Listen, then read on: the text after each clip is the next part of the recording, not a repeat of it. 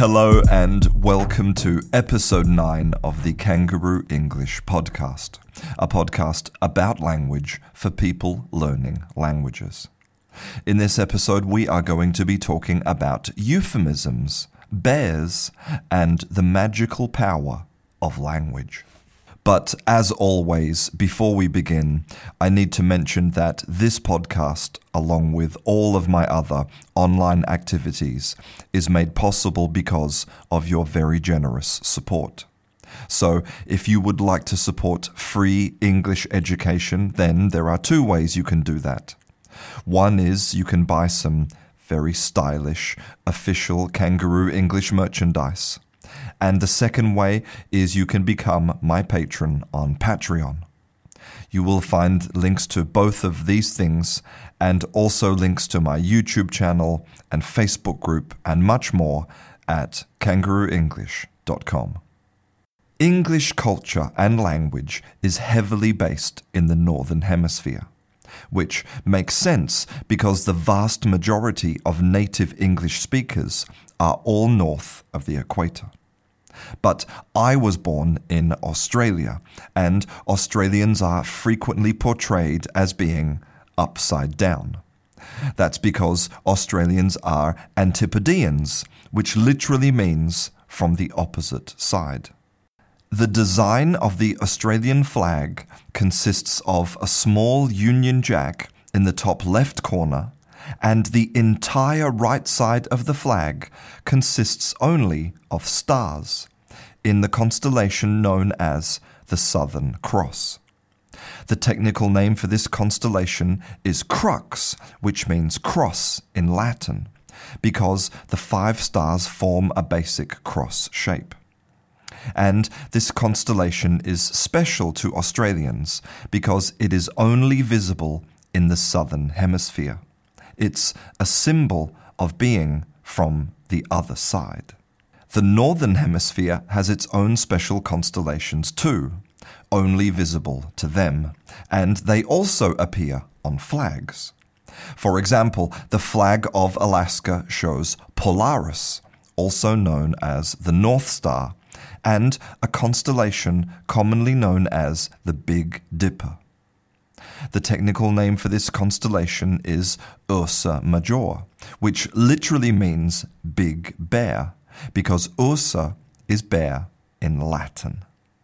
But Ursa isn't the original word for bear. The truth is that nobody knows the original word for bear, and we probably never will. It is lost forever. And the reason is euphemism. A euphemism is a word that we substitute for another word for various social and cultural reasons. And one of those reasons is magic. I think we can all agree that words have power to hurt and to heal. In today's world, words only have power in an abstract sense. But in the past, words had literal power. Words contained magic. People believed that words could hurt or heal literally and also make things appear from nowhere, like bears. So, for many thousands of years, people were afraid to say the word bear. They believed that if they said the word, then they would summon the terrible beast. So they used euphemisms, and you will find these substitute words all over Europe and Asia. In Russian, a bear is a medved, or honey eater. In Lithuanian, it is a lokis, or hairy thing. In Spanish, it is an oso, or destroyer. And in English, it is bear, which just means brown thing. And that makes bear probably the oldest euphemism in language. Nowadays, we don't believe that we can make something appear simply by saying its name. But it does tell us something about how we use language and about the power of words. Because even today, there are words so powerful we try to avoid them, and they come from 4 main categories: sex and body parts, death, sickness and disease, gods and religion. These are some of what we call taboo subjects, subjects that are prohibited to talk about. So, instead of saying that 2 people have sex, we say that they make love, or sleep together, or bang. Instead of saying that somebody died, we say they passed away, or that they are at peace, or they are not with us anymore. When somebody has cancer, we say that they have the big C, or a growth, or a carcinoma.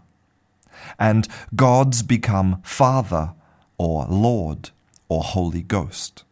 Here is the author Ralph Case with some more examples. I define a euphemism as a word we use, I call it a comfort word, a word we use in place of words that make us uncomfortable. And often that can be slang. For example, I think soldiers rarely will say, I killed someone. They will say, I waxed, I offed, I greased, I iced. Now, is that slang? Is that a euphemism? Well, it's not euphemism because it's being just as blunt and direct as killed. Not necessarily. I mean, I think that's a way of avoiding saying kill. I mean, killed is a very blunt term. I think, waxed or offed or now we say I lit them up. Sometimes you can say I neutralized them. Those are much more bland words than killed. Euphemisms are important in language because they make it possible to talk about taboo subjects without causing offense or distress. So they are really important to notice and to use when you are learning a language. Using the wrong euphemism or not using a euphemism at all can have serious social consequences. But how do you know which subjects are taboo? Well, it varies from culture to culture and also over time. And that's why it's so important to incorporate learning about culture when you're learning a new language. Let me give you an example. One day, an English teacher was trying to get a group of students to practice making sentences. "Give me a sentence about a public servant," said the teacher. One of the children put up their hand and said, "The fireman came down the ladder pregnant." The teacher asked, "Do you know what pregnant means?" "Sure," said the boy confidently. "It means carrying a child." Carrying a child. Why would such a natural and common thing such as pregnancy need a euphemism? I mean, we all have mothers. The reason is that pregnancy is the result of sex. And in the past, the 2 things could not be separated. To be pregnant was a public display that you were sexually active. Thankfully, now pregnancy is not a taboo subject. Society has changed. And that is where euphemisms can reveal deep truths about the modern societies we are living in. They can reveal hidden discrimination and prejudice. In 1928, Albert Julius Levine and Louis Marx published a book called Testing Intelligence and Achievement. In the book is a table which can be used to classify people based on their IQ. People with an IQ in the range of 50 to 74 were classified as morons.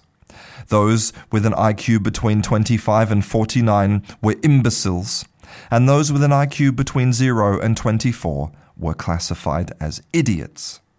But over time, these words became offensive. And in 1986, the Stanford-Binet Intelligence Scale was published. Now, people with an IQ range between 68 to 78 were called slow learners, and anybody below 67 was classified as mentally retarded.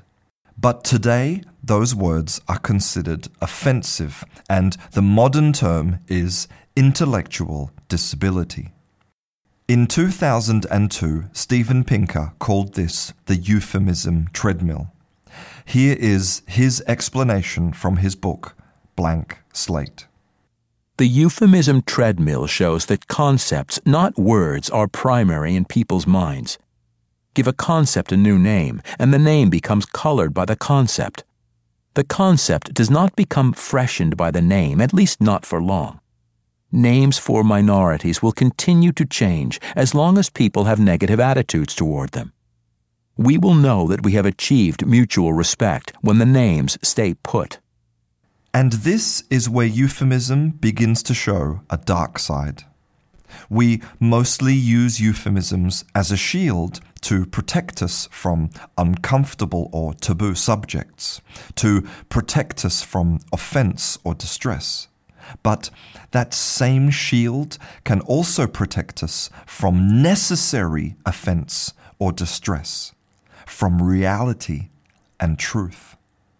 For example, the US government used a technique on prisoners called enhanced interrogation, which included things like beatings, sleep deprivation, waterboarding, and starvation.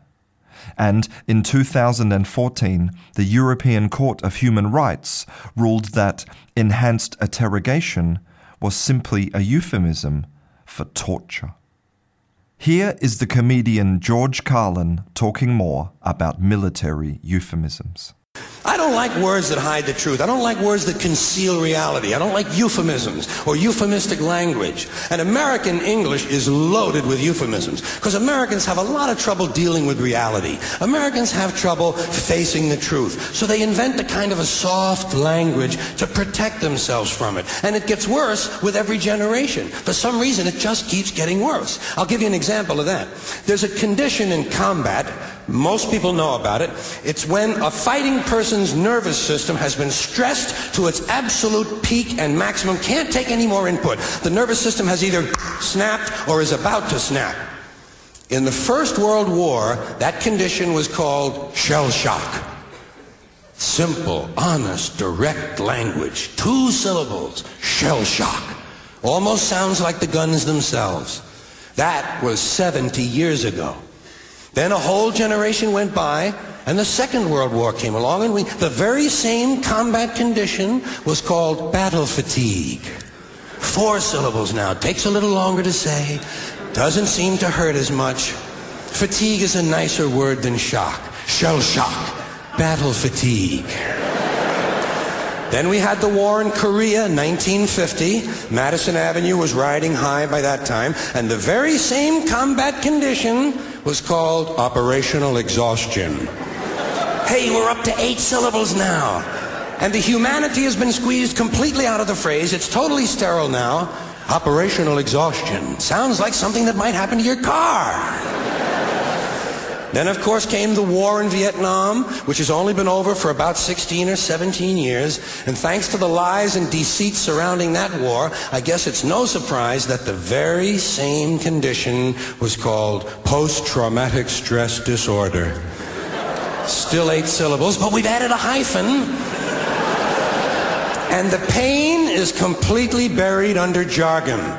Post-traumatic stress disorder. I'll bet you if we'd have still been calling it shell shock, some of those Vietnam veterans might have gotten the attention they needed at the time. I'll bet you that. In his essay, Politics and the English Language, George Orwell said, "Political language, and with variations, this is true of all political parties, from conservatives to anarchists, is designed to make lies sound truthful, and murder respectable, and to give an appearance of solidity to pure wind." So euphemisms can be dangerous. If thought corrupts language, language can also corrupt thought. The child in the story thought that a fireman could be pregnant because that child was deceived by language. And in the same way, a society might think that discrimination or torture or killing is okay because we give it a different name. We need to be careful with language. It might not have the power to make bears appear, but it does have the power to make the worst parts of humanity appear. And when it does, we can't use language as a shield to hide. We have to face it and defeat it and find truth. I'm Christian. This is Kangaroo English. I'll see you in class.